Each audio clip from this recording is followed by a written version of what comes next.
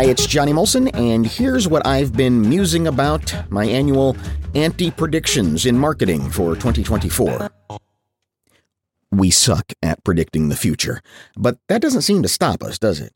We love stories about the next big thing, but the thing is rarely next or big. As I did last year, let's go back just a mere 5 years and see how predictions have held up.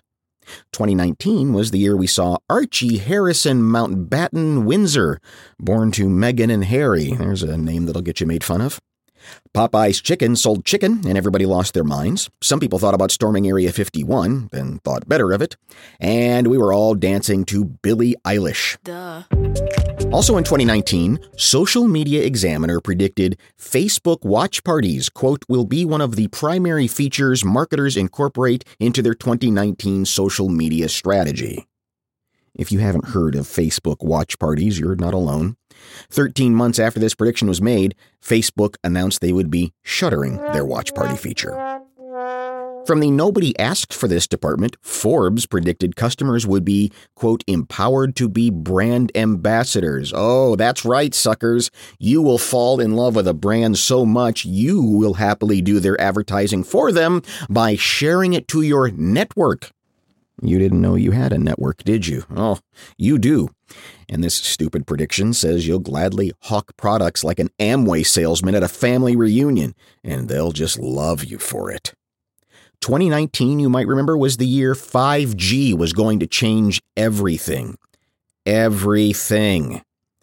The New York Times said this once-in-a-decade upgrade promises download speeds of 4.5 gigabytes a second.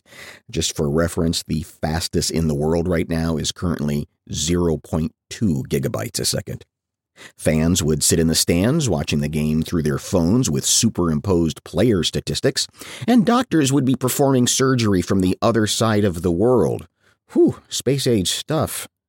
But this past October, the Wall Street Journal brought us back to Earth, saying, quote, despite hundreds of billions of dollars invested worldwide, 5G hasn't revolutionized whole swaths of the economy, and cellular consumers have failed to notice a difference in speeds compared to the lowly 4G that preceded it.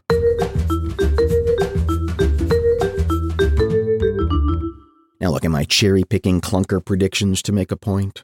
Yes, and the point is this. We're really bad at making predictions. Most of the predictions I found were mere status quo statements like the internet will be important or this is the year to focus on your customer. Yeah.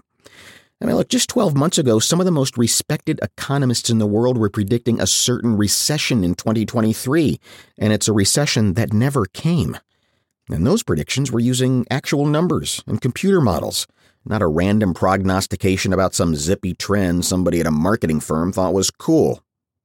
In marketing, at best, you can plan for a year. Work out what you want to accomplish. Have a specific strategy, then apply the tactics. Things happen. Competitors come into your marketplace. Regulations change. Wars break out. Elon comes in and musks up your favorite social media platform, and you never predicted any of it. People are often surprised to learn many of my clients are, quote, still heavy in radio and television. Well, that's because right now, this year, radio and TV are monstrously effective ways to reach the masses. Will that be true next year? I don't know, and neither do you. Make a plan for 2024. Use data that exists and is true right now. Do your very best with the knowledge that you'll probably get some of it wrong, but most of it will be perfectly fine. Evaluate it next December, rinse out the bad, repeat the good, and save yourself the ulcer of trying to predict the future.